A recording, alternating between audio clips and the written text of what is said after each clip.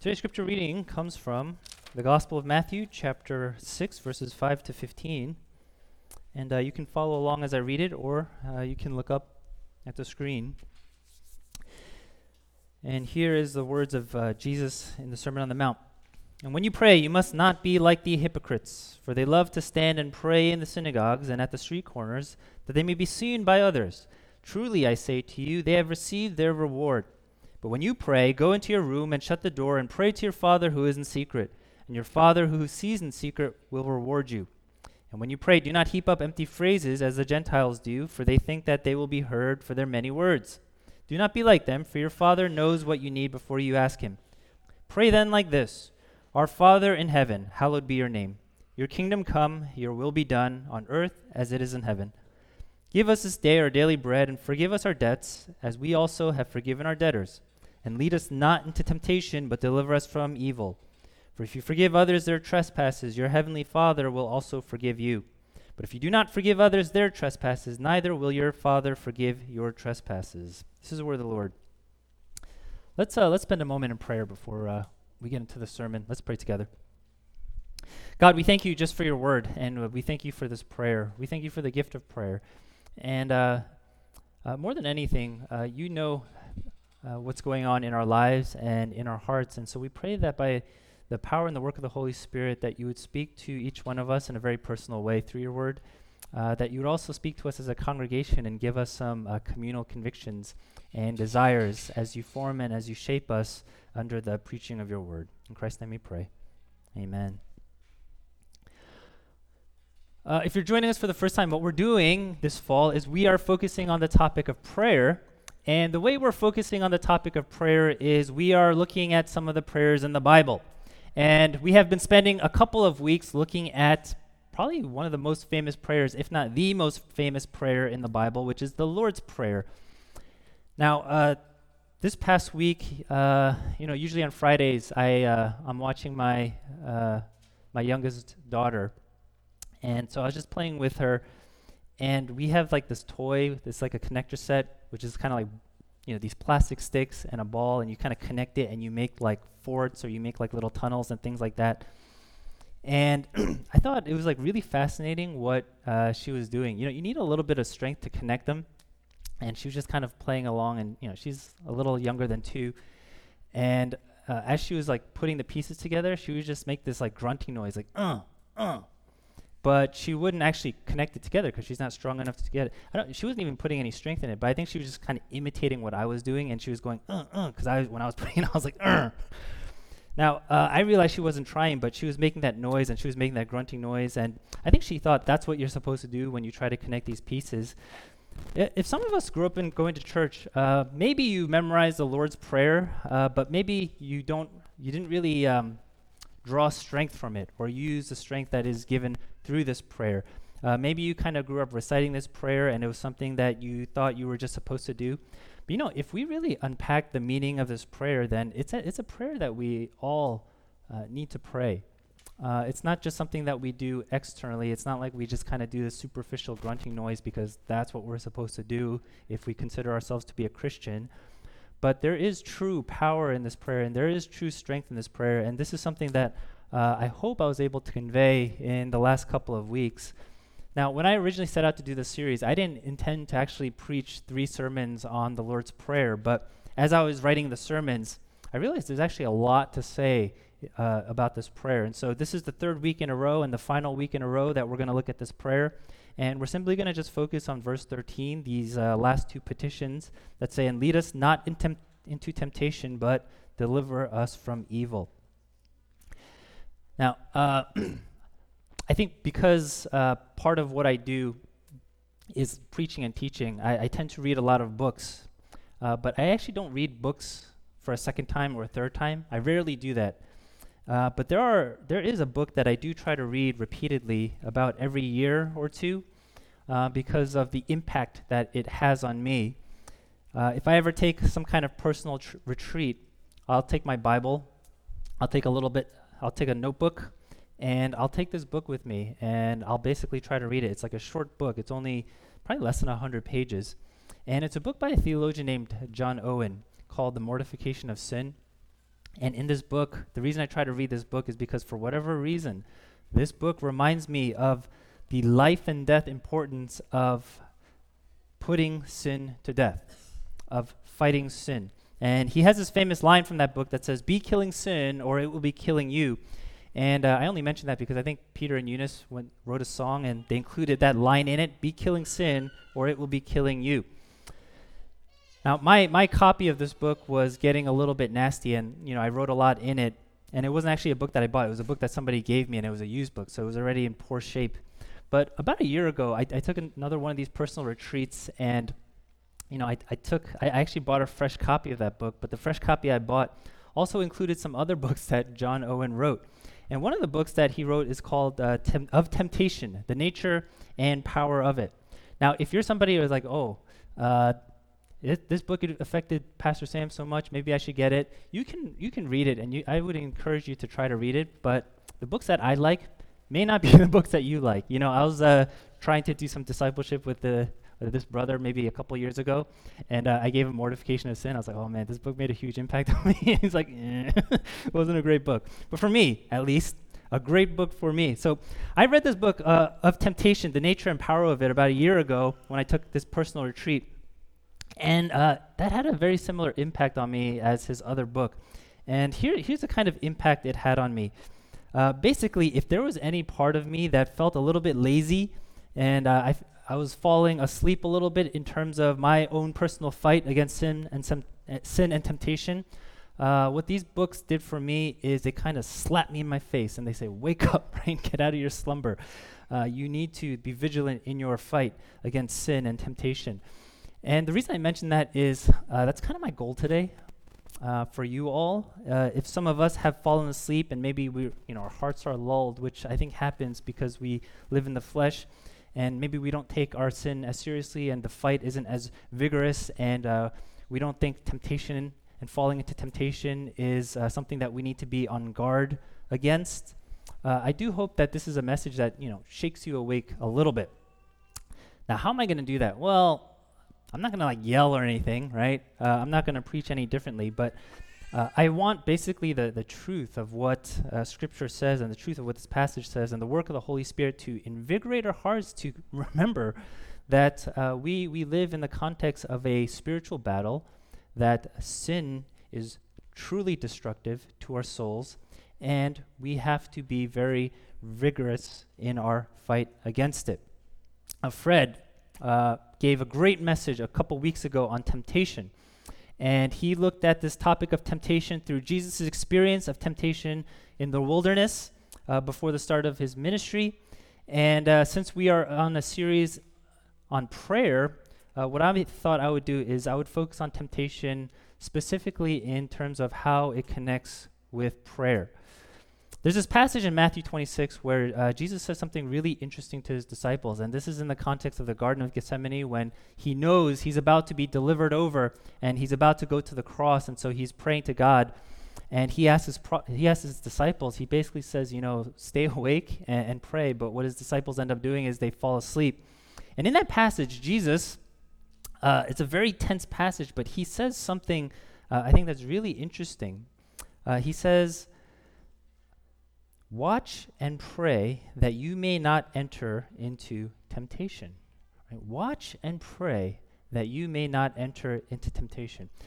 Now that's a really interesting statement. And by the way, that's a statement basically that John Owens unpacks in his book. And maybe it's a little bit of a puzzling statement, especially in that particular moment. But that's what I want to look at as we think about this first petition, lead us not into temptation. And I want to lean on what Jesus tells his disciples in Matthew chapter 26 when he says, watch and pray that you may not enter into temptation. Now first, what exactly is temptation? The Greek word for temptation is interesting because it can be translated a couple different ways.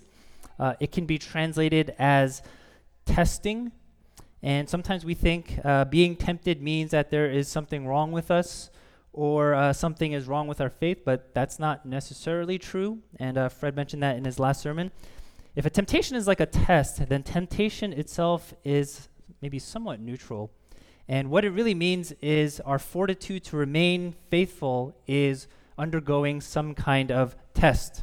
Now, we saw a couple weeks ago that Jesus was tested, and but yet, as the author of Hebrews says, he was tempted, he was tested, and yet he was without sin because he overcame that temptation.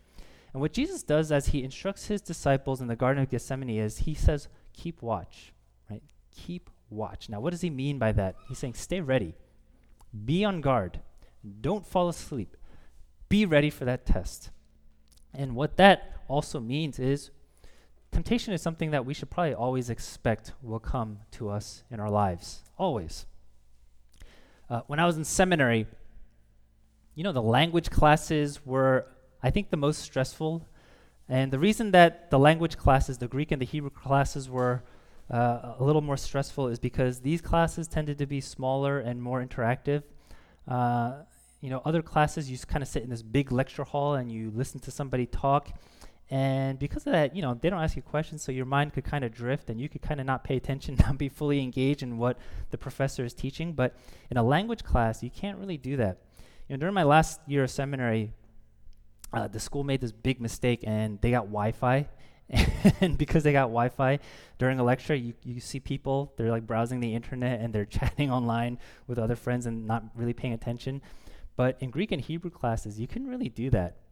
Because if you did that, then your failures would be very public. Everybody would know that you don't know Greek or Hebrew. Every single class, we had a quiz. And you know how the teacher graded the quiz, at least in the class that I was in? We would take the quiz and he says, exchange your quiz with the person next to you, right? So it's not even the teacher grading your quiz. It's like another student grading your quiz. You grade it, you go over the answers together. And then you know how he records the grades? He calls your name out and he tells that other person who graded your quiz to tell you what grade you got, right? So very public. It's like, this person, Sam, 80. It's like, oh, right? So that's kind of how the language classes were. But not only that, they would just kind of call on you at random and they would say, this verse, right? You have your Greek or your Hebrew Bible out and they would say, okay, this verse, so-and-so, translate it. And you just had to be ready. And then after it translated, the professor randomly calls you and says, hey, that verse, parse it. And you just had to be ready. So language classes were always a little bit stressful, at least for me, because your failure, the test that you would undergo was something that was very public. But I'll also say this. The language classes were also the classes where I studied the most, and I wanted to make sure that I knew the answer and I knew the languages because, I didn't want to fail the test, especially in public.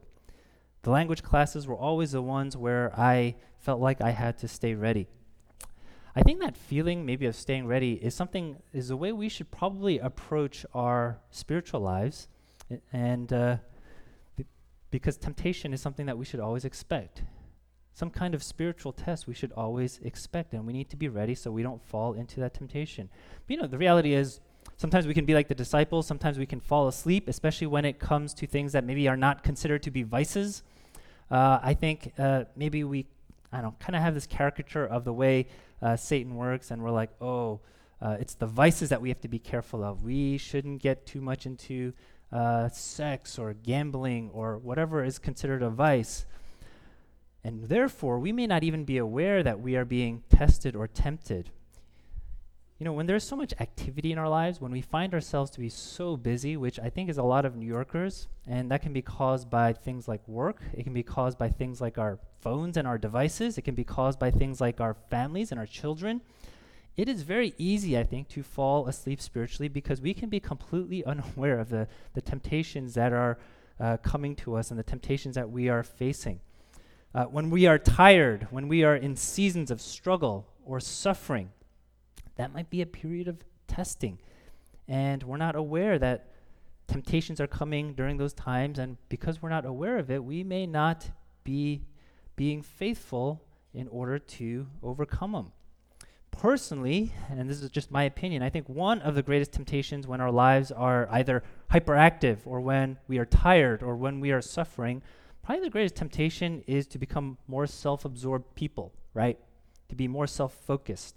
If we aren't on guard, then we're going to become very, very self-centered, just thinking about our own lives, our own problems, our own busyness, our own tiredness, our own suffering. And when we become self-centered people, it actually has very little benefit to the kingdom of God.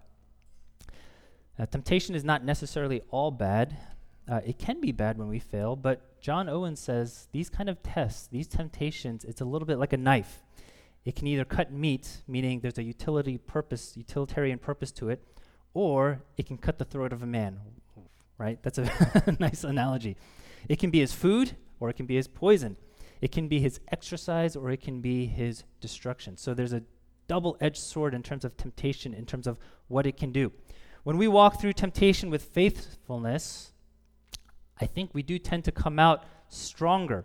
For example, if you don't have a lot of money, and yet you live generously, because in that situation, maybe the temptation is to not be generous with what you have.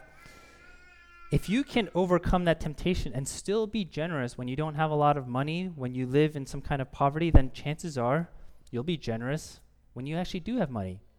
My advice to college students is always, I know as college students, you probably don't have a lot of money. The time to be generous and the time to learn generosity is when you don't have money. So be generous in college, and if you get a job, if you happen to make a good salary in the future, then you'll be a generous person. For those of you with young children, let me encourage you, live this season of your life with some degree of intentionality, because here's the trend in a lot of churches. You start to see people in their 40s and their 50s, and they're not really engaged in the spiritual community anymore. They're not really serving the church anymore. They're a little bit disconnected from the church. And you ask yourselves, why? How do people who are maybe very vigorous about serving the church in their 20s, what happened in their 40s and 50s? And I think probably what happened is, they had children. You see, understandably, when you have young children, you're probably very tired, and you're probably very tired all the time. And I think the temptation during that season of your life is actually to withdraw from community, focus on the kids, stay at home, because frankly, it is much easier to do. But during this difficult season in your life, during your most tired season in your life, if you can continue to make every effort to overcome temptations to be just, again, focused on yourself and continue to do your best to serve people, to serve the community, to give of your time, to give of your energy when you have none, then probably in your 50s, 40s, and 50s, when things get a little bit easier, you'll probably come out stronger. You see, John Owen says that every great temptation has its hour or season where it grows to a head and it becomes its most vigorous. And basically, I think we just need to be a little bit more self-reflective in our lives and ask ourselves, what season of life are we in, and recognize the kind of temptations that may be coming to a head in this particular season of our lives. Now, how do we really keep watch and stay on guard? What does that mean outside of the abstract? What does that mean practically? I think practically the Bible's answer over and over and over again is prayer. Now, you may not think that's practical because there is a mysterious element or aspect of prayer in terms of what does prayer actually do. But that is actually the Bible's answer in terms of how do we stay ready and how do we stand on guard. If you look at passages that talk about the return of Jesus, those exhortations are also similar. It says, stay on guard, be ready. Jesus can come back anytime. And staying on guard is, again, always tied to this idea of prayer. Let me give you an example. In Luke 17 and 18, Jesus talks about his second coming, and then he gives this parable of the persistent widow, and it's this widow who continually is asking this judge for justice. And this is one of the few parables where Jesus gives the explanation as to why he's giving the parable. And he says, I'm giving you this parable to encourage you to pray. And at the end of that parable, he brings it back to this idea of the second coming. And he says, when the Son of Man comes, will he find faith on earth? Will he find a people who are ready, right? And he says, if you want to stay ready, if you want to stay on guard, you need to be a people in prayer. Now, there's a couple of examples of this, but I think it's pretty certain that this idea of staying ready and staying on guard is intimately tied to the practice of prayer. Now, the problem with prayer, as I mentioned before, is there is a mysterious element to it. We don't exactly know how prayer works or how God is going to respond to certain prayers and not to others. We may not even know how prayer can really help us with our particular temptation when we feel like a temptation is so strong. But I think rather than running away from the mystery of prayer, we actually need to embrace it, and we need to trust God and practice it. And sometimes, and I say this to my kids all the time, but sometimes you have to obey first before you understand. Because especially my oldest daughter, she always wants to know the reason why I tell her to do something, and I just don't want to explain it all the time, right? So I go, just listen, just obey me, and then you'll understand later, right? Sometimes I think we have to approach faith like that too. We don't always understand the ways of God, but sometimes we just have to trust what the Bible says and do what the Bible says, and I think understanding comes later. And I think prayer is certainly one of those things. Now, how do we stay on guard with respect to our temptation? There may be other things that we ought to be doing, but the one thing that is clear is we should be praying. And we should pray prayers like what we see here in the Lord's Prayer, lead us not into temptation. Now, the second part of verse 13 is also important and related to temptation, and it says, deliver us from evil. Now, there's a little bit of uncertainty about how to translate even this petition as well. Deliver us from evil. And maybe some of you, I wonder if you grew up learning this prayer, maybe some of you learned it as deliver us from the evil one.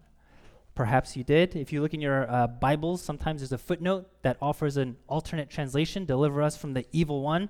And the reason is because, again, in the Greek, it's a little bit ambiguous. I don't know, 10-second Greek lesson. So, in Greek, nouns are oftentimes missing after an adjective because unlike English, adjectives have a gender. So, for example, if you wanted to say something like the nice man, in the Greek, it would probably say the nice, and it wouldn't say man, but because Greek has a gender, it would say the nice in the masculine gender, and then you kind of insert the noun there and say the nice man. Well, here, it saves a little space in writing, so you don't always have to include the noun, but you can see that there's some ambiguity if the context doesn't make it clear. And this is one of those cases where it says, literally, deliver us from the evil, and it could be the evil one, or it could actually just be evil. Both translations are acceptable, and the context doesn't exactly make it super clear. Now, I don't have a really strong opinion as to the way we should translate it, but if I'm going to lean in a certain direction, I would lean towards a translation that says, deliver us from the evil one. Now, there is a spiritual dimension to life that I think Western people don't always recognize, and the consequence is that we may not really think about what Satan is doing in our lives. We may not think about the active role that Satan is playing in terms of leading us away from faith and leading us away from God. Now, I said before, temptation is not necessarily bad, but there is another dimension or another aspect to temptation that involves the work of Satan. 1 Timothy 6:9 says, but those who desire to be rich fall into temptation, into a snare, into many senseless and harmful desires that plunge people into ruin and destruction. And then 1 Timothy 3:7, when it's talking about an elder, it says this, an elder must be well thought of by outsiders so that he may not fall into disgrace, into a snare of the devil. Now, it's really interesting that when Paul is talking about temptation, he uses this image of a snare. A snare, what is a snare? Well, a snare is like a trap, and it is used to catch animals, maybe like a bird. And basically what you do with a snare is you lure some kind of animal with some kind of treat, some kind of food, and once the animal goes for that treat or that kind of food, then bam, the snare does its job and it captures the animal. And what Paul is basically communicating in the illustration here is you have to believe that what Satan is doing is he is laying these kinds of traps, that there are snares around us all the time, and we have to assume that we are not always aware of the kinds of snares that are being laid before us. You see, if you want some insight into this, C.S. Lewis's book, Screwtape Letters, is really helpful and really insightful, but let me just give you some of my personal observations in retrospect. Where I can see the cunning work and the craftiness of Satan. How do you get someone to turn away from the gospel, especially somebody who has been in the church for a long time? One thing you can do is make them more religious, right? You can make them focus on the commands, make them focus on the rules, make them focus on the fact that they are so good at keeping these commands and keeping these rules, so that they begin to feel like they are good, moral, and righteous people. And in the process, what happens? Maybe they maybe they have less love, less graciousness, less compassion, less gospel truth. That's a crafty way to get people to move away from the gospel. How do you get someone to believe that God is not good? Well, you probably don't just say it and say, God is not good. That's probably not convincing or crafty enough, but maybe you jeer at God. Maybe you jeer at things that God commands of his people. You say things like, God says sex should be confined within a covenantal marriage relationship? Really? What era are you living in? You think that the Bible is God's word to us? Really? You see, it's the same tactic that Satan uses in the Garden of Eden when he basically implies, God said you can't eat that tree? Really? And what that does in a very subtle way is it plants the seeds within our hearts that says, yeah, God said I can't eat this tree. What the heck? Maybe God doesn't want what is ultimately good for me. That's craftiness. Sometimes Satan plays the long game. I remember hearing a sermon, and this person was telling the story of a man who was in prison for a hit and run, and he ended up killing someone. And basically in this interview, he was just reflecting on how he ended up in prison, and he said when he was younger, he broke something in his house, and his father lined up all the children and said, who did it? And he basically lied, and he didn't confess what he did, and essentially when he was younger, he got away with it. And he said the reason why he was in prison that day is because he was given all these little tests throughout his life, and he did not pass those little tests, so that when the big test came and when he hit somebody, and he could have stopped and faced what he did, but rather what he chose to do is run away. And the person that he hit ended up dying, and he ended up going to prison. You see, I think we have to be aware and realize that big tests, small tests, they all matter. And sometimes it's the failures of the small tests that are really setting up a failure of a big test in the future. And we have to be aware that Satan could be actually playing the long game with some of us. And you see, just as important as it is to be on guard against temptation, it is just as important to keep watch against the evil one, against the devil. 1 Peter 5:8 says this, "Be watchful. Your adversary, the devil, prowls around like a roaring lion, seeking someone to devour." Now, if you follow football, I am a New York Jets fan, and I will say, thankfully, they're not playing today, and this is their bye week, because they're not very fun to watch.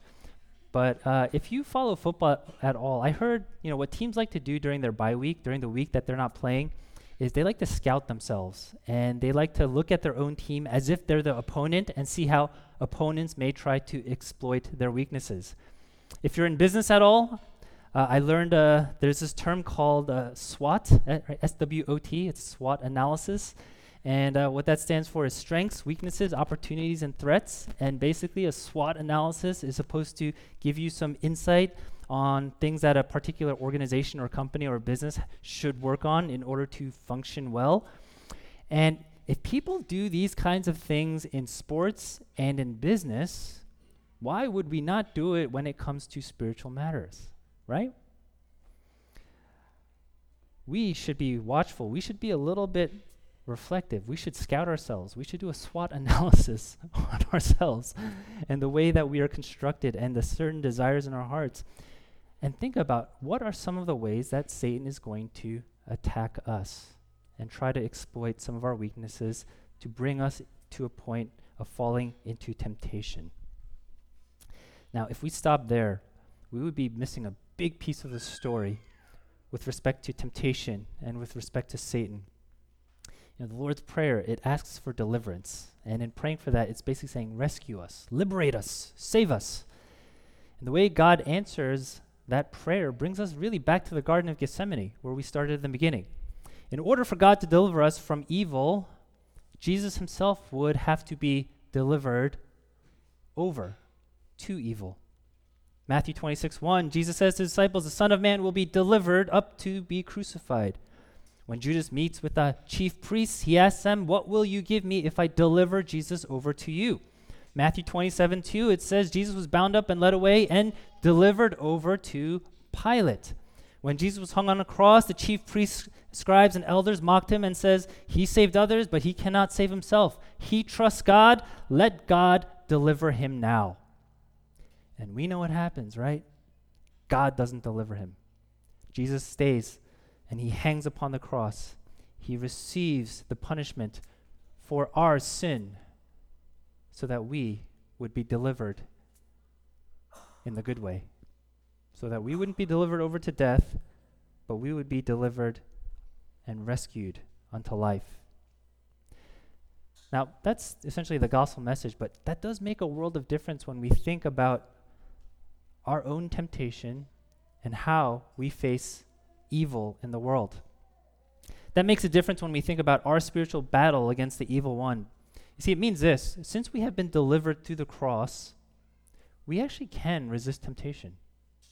We can actually resist temptation from a position of strength rather than a position of weakness. And if you're somebody that is going through a lot of temptation, and sometimes it feels like, it's just too strong, I can't overcome it. But the good news of the gospel is you can.